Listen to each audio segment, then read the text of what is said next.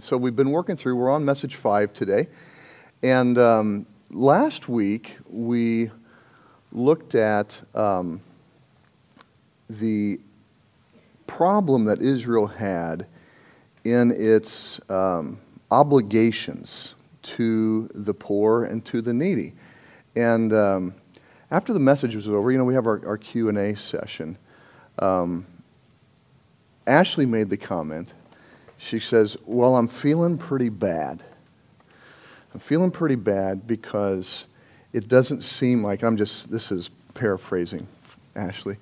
I'm feeling pretty bad because it seems like from what we understand and hear from the media, everything that we do, from driving our cars to eating of certain types of meat, of the electricity that we use, we can never get away from oppressing people or causing damage to the environment and causing problems and misfortune to others. And so the strong message of Amos is to move away from oppressing and neglecting the poor and the needy, and to hate evil, to do good, and establish justice in the gates as we wait for the hope of Messiah, which John's song was all about there. And so one of the questions that has arisen and is always on our minds, really, I think, is to what extent is our obligation? And what does it mean as, are we really oppressors if we participate in systems that are inherently corrupt, or if they have oppressive aspects to them? So those are the ideas that I want to talk about today. And we're going to look at, so there are 4 specific indictments that God brings upon Israel. Excuse me, for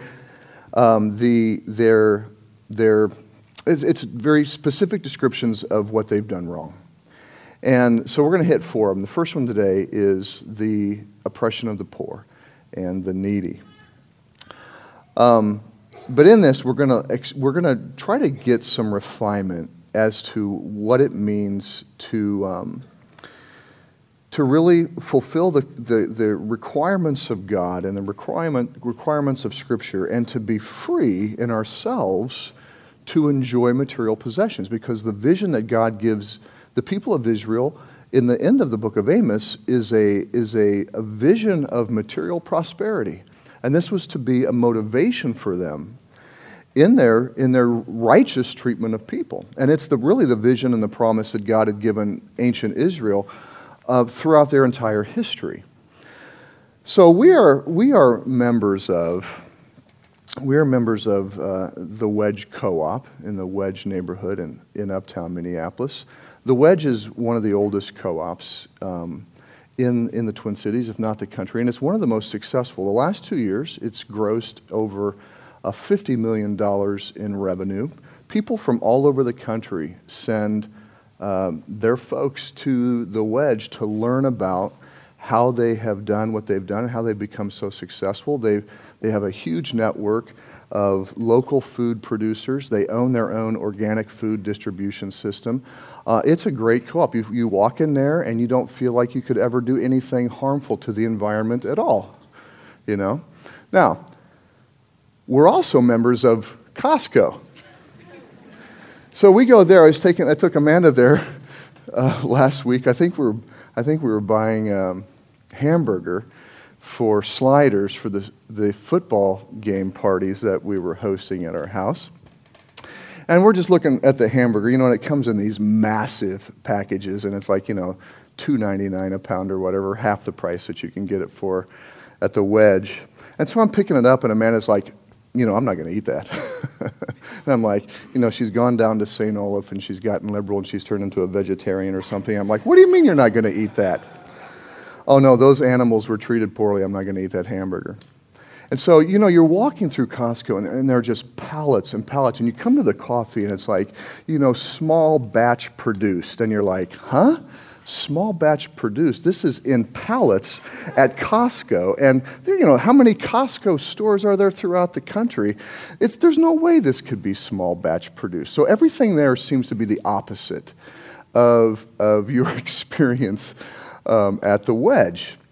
And, there are reasons we shop at the Wedge, and there are reasons we shop at Costco. Our monthly food budget is quite high. And if we were to buy everything at the Wedge, we simply couldn't afford it.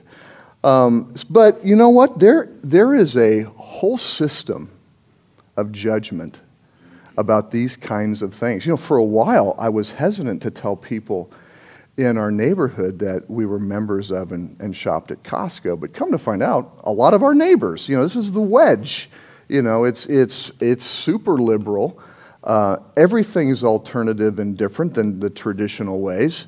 And it's like they're members of Costco as well. But we have these judgments about where we eat, what we eat, where we buy things, the electricity that we use. I don't know, I'm sure most of you have gotten something in the mail. You can have an option to buy your electricity from a solar field, from a solar farm, solar panel, solar generated electricity. It's a little bit more expensive than the regular electricity, which is some combination. I don't think Excel uses coal anymore. It's nuclear, maybe a little bit of coal. I'm not quite sure. But anyway, if you wanted to have a clear conscience in regard to where your electricity was coming from, you can purchase the solar electricity. So all of these kinds of things.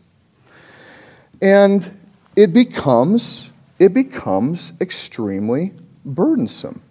And I think Ashley's comment last week was very understandable and hit the point exactly. How can we live in this world and not oppress people? Because the message that we're constantly getting is that population growth, economic prosperity, Western capitalism, multinational organizations, all of these things that maybe we aren't the CEOs of, or maybe not even employees of, but we certainly are all beneficiaries of, or at least users of, okay? And so we come to feel like there's nothing that we can do to escape being guilty of what I described last week in terms of oppressing people. And the church has not been unaffected by these. And what has happened in the church, and when I say the church, I'm talking about Christianity, those who would call themselves Christians, whether it's evangelical, Catholic, Protestant, but let's just talk about our church. It is easy for us, and I know it exists, for us to even cast judgment on others for these types of things, places where we work, the type of work we do, all these things, food, electricity, these kinds of things. And the scriptures are very clear. Paul in Colossians, therefore, let no one pass judgment on you in questions of food and drink, or with regard to a festival or a new moon or Sabbath. These are shadow of the things to come, but the substance belongs to Christ. And he says in Galatians, for freedom Christ has set us free. Stand firm, therefore, and do not submit again to a yoke of slavery. We are called to freedom. And it's not as if the systems that we are living in, from a political standpoint, from an economic standpoint, from a multinational globalization standpoint, these are not new things in the history of the world. These are not new things. But if we are not careful, and if we don't let the scriptures and Jesus Christ define what our responsibilities are, what does it mean to oppress people? If we don't let God define what these things are, and if we don't align our consciences to God, we're going to be pulled inside of this sphere in the world in judging ourselves and letting others judge us and judging others. And it's subtle. But what it does is it sets up these systems of righteousness. And when I say the word righteousness, what I mean by that is that righteousness is a sense of being right and true and fair and whole and complete and good. Okay? So in our constant longing and pursuit of these things, which is a worldwide desire, to be whole, to be complete, to have a sense that we are good and right and fair and true to ourselves and to those around us, that's what the world is after. I mentioned a year ago, about this time, after the election of President Trump, I quoted from a book called The Righteous Mind. It is an explanation about how both the left and the right politically, and all political expressions, are expressions of what we consider to be right. And the full realm of righteousness entails all of what the, quote, the political parties would have us believe is their kind of flag. And so we've got to think critically about this. And when we come to these hard words, these prophetic words, and the prophets are hard on us, we can easily enter into these places of guilt and shame, not places of freedom. And so I want to do three things today. I want to look at and define what does it mean to neglect and oppress the poor and the needy. Second thing I want to do is to clarify the extent of our responsibility while living in structural systems we know to be oppressive to some degree, okay? Like Western capitalism, like democracy. And the third thing that I want to do is clarify the extent of our responsibility to engage in justice. Okay, we are to hate evil, love good, and establish justice in the gates. That's the message that we got from the sermon last week and from Amos. So we're going to look at what it means to neglect and oppress the poor. We're going to clarify the extent of our responsibility while we are living in potentially oppressive systems. And we're going to look at the extent of our responsibility to engage in justice. And so, what does it mean to neglect and oppress the poor and the needy from the perspective of Amos? And there are three passages that primarily deal with this. Tana read from one, chapter 8, verses 4 through 6. There are two others, chapter 2, verses 6 through 7, chapter 5, verses 7 through 12. And I've already read these in previous sermons, so I'm not going to read them this morning, but I just want to highlight what these things are. So these are all contained in the book of Amos, and these are things that the nation of Israel was guilty of. Perversions of justice through bribery, where those who have means pervert justice at the cost of those who don't have means. So if the rich didn't feel like a court case was going their way, they would use their money, which the poor didn't have, to get their way. They'd bribe the judge or the jury or however system the elders that they used back then. So that's one way. Second way is that they would enslave people due to debt. And so if somebody owed them money, this was in direct violation of the Mosaic law. If somebody owed them money, they would then take that person to be like a personal household slave. Number three, they would suppress the legal rights of the poor and needy, protracting their state. Again, there's a perversion of justice. And the rights of the poor and the oppressed, because they couldn't go to court to handle legal problems because the rich would just bribe the judge. So they could never have injustices, general injustices, whether things were stolen from them or whatever. They could never find fair treatment. Excessive or illegal taxation. So taxes are necessary for the operations of government. God teaches that. Old Testament, New Testament. Taxes aren't evil. But oftentimes they would collect excessive taxes from the poor and the oppressed. Again, why would they do that? Because they knew that they wouldn't get in trouble from the courts because they had the courts in their pocket. There is the sexual abuse of the vulnerable. The passage says that both a father and a son would go into the same young woman. Okay, so there is the vulnerable people in the society, just like there are today, and they would be taking advantage of that from a sexual standpoint. And Lawrence is going to deal with sexual immorality as a whole in one of the indictments. Number 6, false balances and dishonest business practices. Okay, so when Tana read, they would make the omer small and the money great. So they, in terms of weights and measures, if you'd go to buy like a quart of grain or a quart of flour, their quart wouldn't be a full quart. It'd be like 9/10 of a quart. All right, and they would be charging the same for a quart, but you're not getting a quart. It'd be like us going to the gas station or buying anything off the grocery shelves, and the label would be not accurate.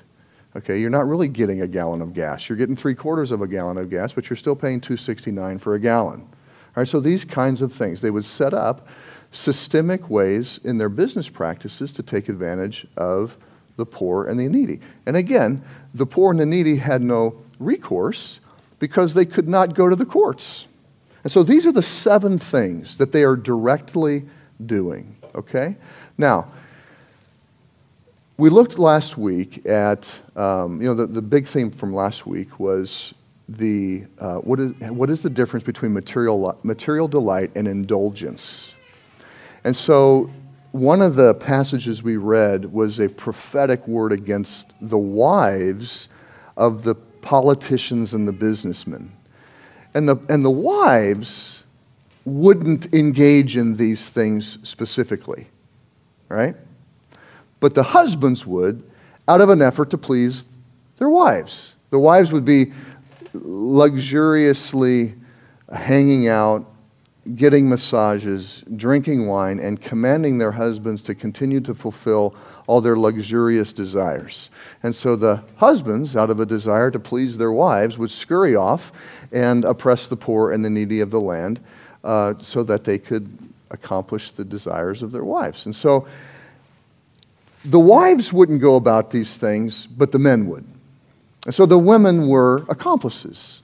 Okay, they were part of the system. So they did have conditions where they were guilty of these types of things. Now, I would say, before we get into the other 2 points that I want to make, that, if we think about, all right, so when I was in school, I did some studies on local food, and a lot of the fruit and produce that we eat is from South America. So I read all this stuff on, the amount of carbon used, the pounds and pounds and pounds and pounds of carbon used to get like a pound of bananas from Chile to my front door, to my kitchen.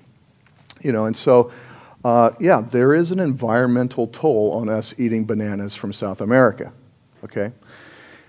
I would say that that's not the same as active engagement in these things. Okay? So at one level, if we look at the types of things that God is judging Israel about, if we could go through this list and say, you know what, I am not guilty of any of these, that's doing pretty well. Okay? Now, is it possible that we are buying things or using things or paying taxes for things that goes to corporations or governments or entities that are engaged in these things, or at least in not even paying fair wages to day laborers, okay? Because that's also one of the commands in the law, is that they were to pay their day laborers fairly and timely, okay? So if we throw that in there, it's possible that we pay taxes to government and to other governments, okay? I just bought a visa to travel to Mozambique in a couple of weeks, and the majority of that money,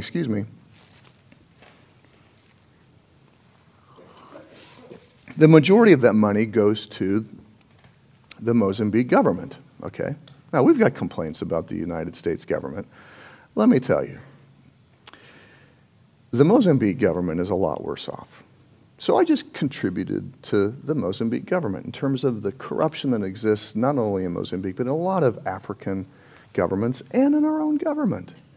All right? So we participate in systems. So the next thing that I want to look at first of all, if you are engaged in any of these things specifically, you should feel a heavy weight of guilt, all right? If you're not engaged in any of these things specifically, like by your own actions, or you are in direct support of it, I mean, like, you know what's going on, you know the people that are doing it, and you're encouraging them to do it, and somehow supporting them in that, enabling them.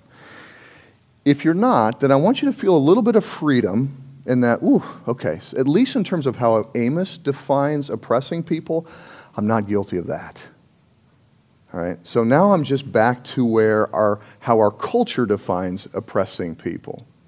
All right, and because I'm a part of Western capitalism, and I'm in the wealthiest country in the world, and we use 25% of the resources only, even though we're only 5% of the people, and all these things that you're always reading about, okay? How do we think about our responsibility while living in this structural system? And we're going to go to a story out of the Gospel of Luke, chapter 19, verses 1 through 10, and it's the story of Zacchaeus. Some of you are probably familiar with it, I would assume. I'm just going to read it. So Jesus, he's kind of heading to Jerusalem for his fate. He entered Jericho, and he was passing through. This is Luke chapter 19, verses 1 through 10, if you want to follow along. He entered Jericho and was passing through. And behold, there was a man named Zacchaeus. He was a chief tax collector and was rich. And he was seeking to see who Jesus was. But on account of the crowd, he could not, because he was small in stature. So he ran on ahead and climbed up into a sycamore tree to see him, for he was about to pass that way. And when Jesus came to the place, he looked up and said to him, Zacchaeus, hurry and come down, for I must stay at your house today. So he hurried and came down and received him joyfully. And when they saw it, they all grumbled, he has gone in to be the guest of a man who is a sinner. And Zacchaeus stood and said to the Lord, Behold, Lord, the half of my goods I give to the poor. And if I have defrauded anyone of anything, I restore it fourfold. And Jesus said to him, Today salvation has come to this house, since he is also a son of Abraham. For the Son of Man came to seek and to save the lost. Now, what did it mean for Zacchaeus to be a chief tax collector? So let me tell you a little bit about how the Roman tax system worked. And so there would be districts that they would have boundaries for. And what Rome would do is that they would set up an auction for the highest bidder to go and be the tax collector for that region. All right, so it wasn't like there was this established tax code that was uniform for everybody. All right? Now, again, you say, well, our tax code isn't uniform and fair. Okay, but this one was just blatantly. I mean, at least we all download the same forms, right? This was blatantly not fair. So tax collectors, so he was a chief tax collector, what they called a tax farmer. So Zacchaeus would go, and I don't know if they had like a one day a year, I don't know the system exactly, but he would go and he would bid on being the chief tax collector for this area. So he I want to be the tax collector for the state of Minnesota, and I'm going to bid $1 million. If he had the highest bid, he would be the official Roman tax collector for the state of Minnesota.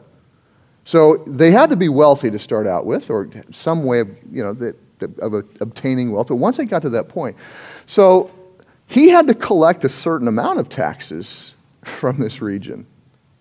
All right, but all of the and so then he would go and then he would hire tax collectors. All right, so he would hire on the ground people.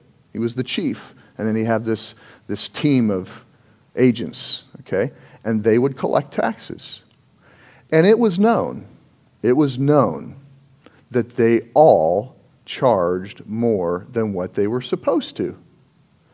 So when John the Baptist, in the early beginnings of Jesus' ministry and the beginnings of the Gospels, the tax collectors, because he was saying, hey, repent, for the kingdom of God is near, the Messiah is coming, and he's going to judge. The tax collectors were all circling around John the Baptist, and they would ask him, what should we do to prepare for judgment? What should we do to prepare for Messiah? And John the Baptist's response was, only collect what you're supposed to. Only collect what you're supposed to. So here you have Zacchaeus. Okay, so because he is, first of all, a Jew, he's a Jew working for Rome, which is already oppressing and occupying the Jews, all right, and Jewish land. So Rome is already oppressing. And here comes a Jew under the oppressive system of Rome and multiplies the oppression as a Jew, all right? So the tax collectors in ancient Israel at the time of Christ were the worst of the worst.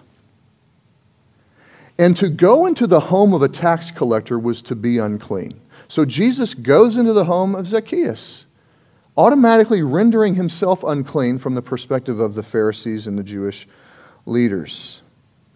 And Zacchaeus is immediately, there's no interaction between Jesus and Zacchaeus. It's not, just a few verses before is Jesus' interaction with the rich young ruler who comes to him and says, Jesus, I've fulfilled all the commandments. What should I do to follow you? And Jesus says, you need to sell everything you have and give it to the poor.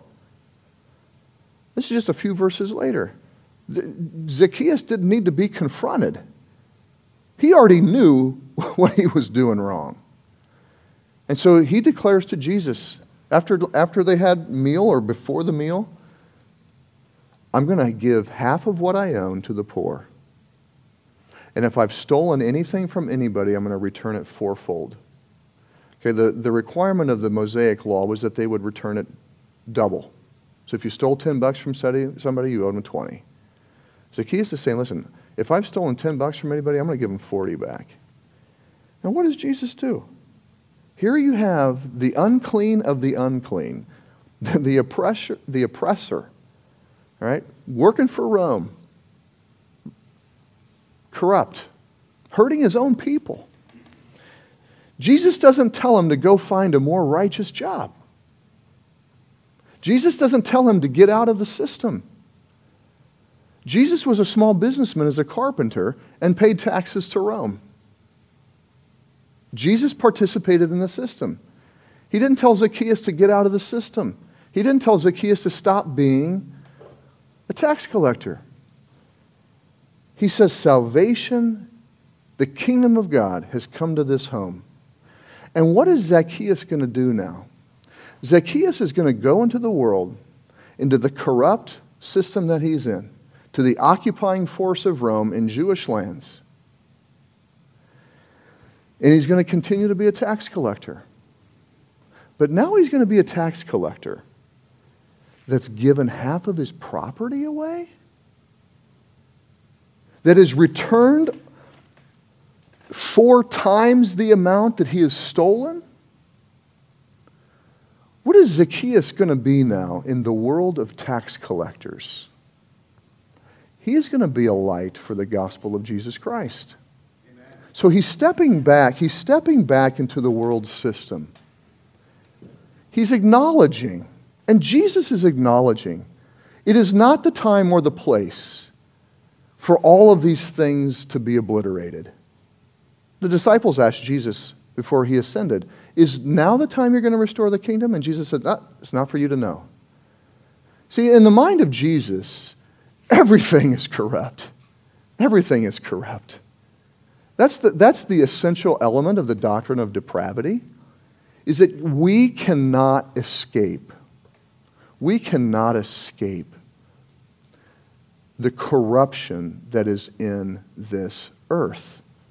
You try to do one thing that's good, and it's going to have consequences that are bad. All right? That's always going to be the case. There are unintended consequences because we can never get away from the corruption that is in the earth until Jesus returns. And Jesus knew that. And so Jesus isn't thinking that we all need to withdraw from these potentially corrupt and oppressive systems. We're in it. You will not find a government in this world that is not somehow connected to oppression and unrighteousness and corruption. You will not find an economic system in this world where greed is not present and where it's not fair and where everything is fair. It's just not, it's not possible. That's why we need the gospel.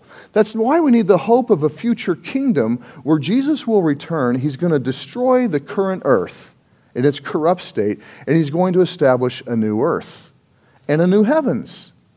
And he will establish a kingdom that will be fully fair and righteous and just, where oppression won't exist in terms of direct actions or even in the structural states. All right? So there was a responsibility that Zacchaeus had in his unrighteousness. He needed to be generous to the poor and the needy. And he needed the right to right the wrongs that he had done. That's what we can do in a world system. We can be lights of the gospel of Jesus Christ by going into its economic and political systems, engaging in those things, but doing them in a different way. Doing them in a way that highlights the gospel and the lifestyle of Jesus Christ. Amen. Now, the third question: what is the extent of our responsibility to engage in justice? So this story is the story of Lazarus and the rich man from Luke chapter 16. There was a rich man. Yeah, let me get a drink here first. There was a rich man who was clothed in purple and fine linen, and who feasted sumptuously every day. And at his gate was laid a poor man named Lazarus, covered with sores, who desired to be fed with what fell from the rich man's table. Moreover, even the dogs came and licked his sores. The poor man died and was carried by the angels to Abraham's side. The rich man also died and was buried, and in Hades, being in torment, he lifted up his eyes and saw Abraham far off and Lazarus at his side. And he called out, "Father Abraham, have mercy on me, and send Lazarus to dip the end of his finger in water and cool my tongue, for I am in anguish in this flame." But Abraham said, "Child, remember that you in your lifetime received your good things, and Lazarus in like manner bad things. But now he is comforted here, and you are in anguish. And besides all this, between us and you a great chasm has been fixed, in order that those who would pass from here to you may not be able, and none may cross from there to us." And he said, "Then I beg you, Father, to send him to my father's house, for I have 5 brothers, so that he may warn them, lest they also come into this place of torment." But Abraham said, "They have Moses and the prophets. Let them hear them."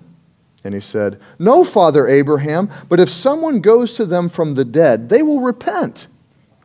And he said to them, "If they do not hear Moses and the prophets, neither will they be convinced if someone should rise from the dead." So I want to introduce, I've mentioned it a few times, but we're going to work through, at least explain to some degree, this idea of moral proximity. So let me just ask, and you can respond to this one, so we'll do a little Q&A before the Q&A time. Why was the rich man in Hades? Why was the rich man in Hades? Was it because he was rich? No, it's because he disobeyed the law and the prophets. He disobeyed the law and the prophets. That's the takeaway from this passage. How did he disobey, then, is the question. How did he disobey the law and the prophets? by never showing any sort of mercy or generosity or kindness to Lazarus. The rich man isn't condemned for being rich. The rich man is condemned for not sharing. See, the vision and the anticipation of God in the nation of Israel was that there would be people who would become very prosperous, the whole nation. You're going to be throwing out the old food as you're taking in the new. You're going to have more wine than you can ever believe to drink. It's going to be dripping from the mountains. But there were obligations that came, and we looked at that 2 weeks ago. The poor man was in the moral proximity of the rich man. Lazarus was in the moral proximity of the rich man. And so John Schneider says this: Lazarus occupies what we might think of as a genuine moral space on the rich man's doorway. Because it says there was a poor man at his gate. It is difficult to analytical I think I missed a word there. It is difficult to define this in analytical terms, but the narrative vividly conveys that Lazarus is more to this rich man than just one more beggar among tens of thousands of others like him on the streets. Lazarus has established a residence and a moral location in the rich man's life. So his condition becomes important to the rich man's moral life. His narrative, identity, and place are what give him a proximity to the rich man, and that is what makes his eating and drinking so culpable. Not the poor in the abstract, but Lazarus is his test, and he fails. Lazarus was at his door every day. And that was the rich man's opportunity to fulfill the law and the prophets. But he didn't.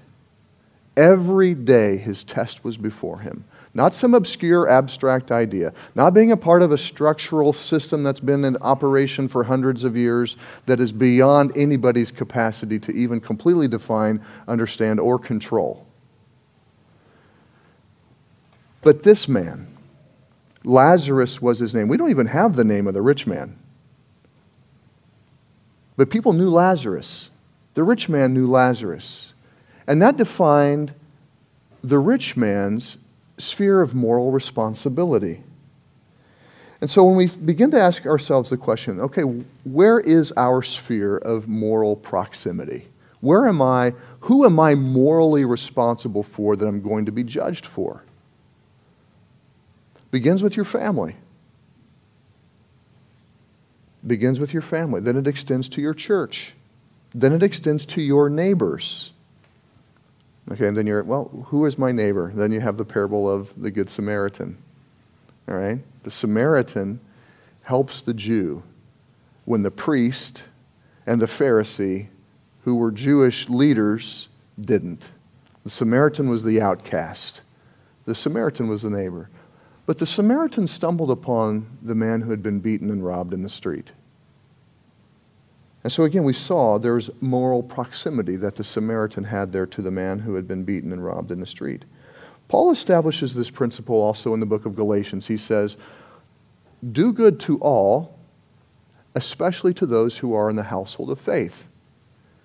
And then in the pastoral epistles, 1 Timothy, he says, a man is responsible to take care of the widows in his household. He is responsible to take care of his family. If he's not able to take care of his family, then the church has a responsibility to take care of that widow. But he says if a person has the responsibility and the means to take care of somebody in their family, but doesn't do so, he is worse than an unbeliever, Paul says. So the Scriptures has this understanding that we have spheres of moral responsibility. Spheres of moral responsibility based upon proximity, their closeness to us. Now the challenge comes, and this is a unique thing here in the U.S., and it deals with income inequality. Got some quotes here. So Michael Sandel, Harvard Business School professor, wrote this book called Justice: What is the Right Thing to Do? And at the end of the book, he's describing what it's going to take to create a just society. And he has 4 things, but one of them he says is that we've got to deal with this issue of income disparity. Not because that there are rich people and poor people, but because of the effects.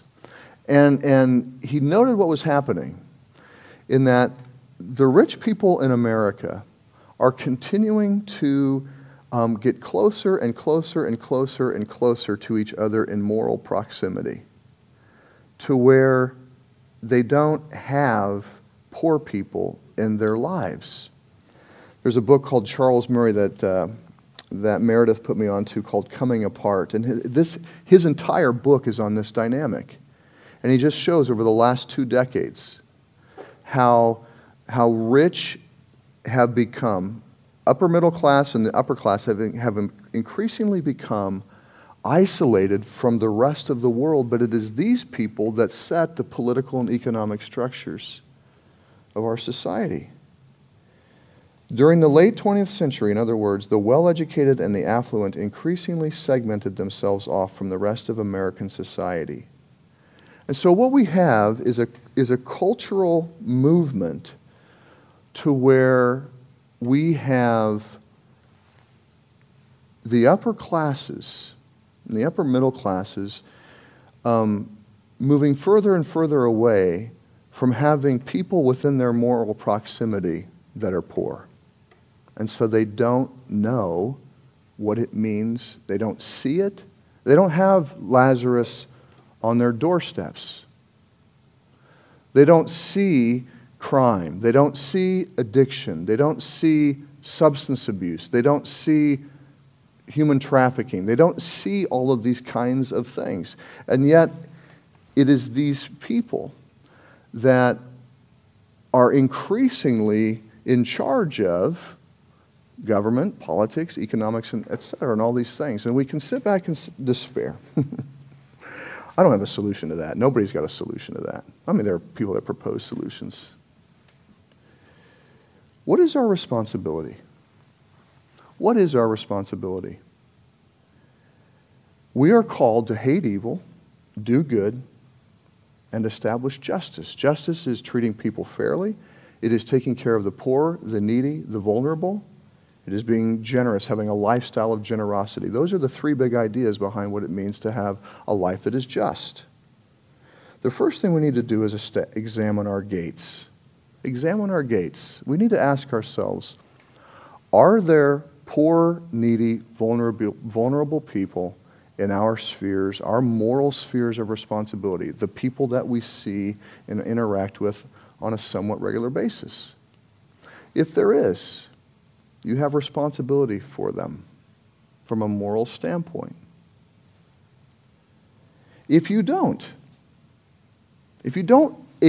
identify poor, vulnerable, or needy people at your gates, you need to step back and ask yourselves, okay, how can I change my lifestyle? What do I need to do to enter into the lives of people that I should have moral responsibility for? Because we can make decisions to completely get away from having any moral responsibility to the poor and the needy and the oppressed. There are neighborhoods in the Twin Cities where you can't see it anywhere. And the kids go to schools where they don't see it anywhere. And then they go to colleges where they do not see it anywhere. And then they go into the workplace where they do not see it anywhere. And they never are exposed to the poor, the vulnerable, the needy, and the oppressed. The consultant that we hired, his name is Richard Klopp, and he grew up in Africa, and he's seen all this kind of stuff in terms of racism and economic problems in Africa. And then he's a well-read guy. He's got a PhD in philanthropy and fundraising. Had no idea of what was going on in the United States prison system. Okay, which is something obviously that we've been significantly involved with. And he just was like, whoa. And he said, you know, I want to be a part of what you guys are doing, not because you're paying me, but because this is stuff that we've got to be about in terms of mission. Thankfully, Robert Bella identifies this. He's a prominent sociologist, he is dead. He's a scholar out of Berkeley. He sees that the churches are one of the last places in our modern society where you have a mixing of socioeconomic, racial classes. We have people in the church that have a lot of people at their gates that are poor and needy and vulnerable. We do. So if you don't have any people in your gates like that, then you need to get to know some of the people that have those people at their gates and go up and ask, hey, what can I do to help you serve the people that are in your gates that are in need? And that's why we started Twin Cities Ministries. That's why we started Twin Cities Ministries, because Seth had access and history and experience with a whole lot of people that we would consider in the gates like this. And we were praying for an opportunity. And so Seth has a vision, so we created Twin Cities Ministries. And you guys know the rest if you've been here very long.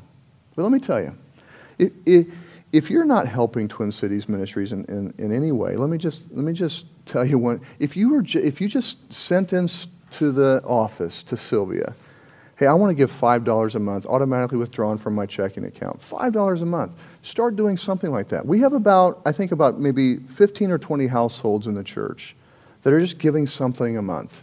Some big, some small, but let me tell you, everything helps. And it goes to help those folks. And you've heard testimony of the extent to which it's helpful. That's one way that you could fulfill some of these obligations, and there are many more. In our house churches, we have people come up all the time. Hey, we have a family, teachers. We have a family of one of the students in my class, and there's these needs. How can we meet those needs? Those kinds of things come up. Okay, those are people that we are now morally responsible for because they're in our gates. They're in our gates. It's still burdensome. Even if you're able to kind of push off, okay, I don't have to meet all the needs of the poor around the world. I don't need to be giving to somebody in Africa to meet all of the needs of the poor. I don't need to completely pull away from buying my groceries at Cub Food or Costco. All right, so now there's some freedom, but there's still a great amount of obligation. And the obligation is twofold. You have an obligation to enjoy and delight in what God has given you. I mean, this comes back to this circle.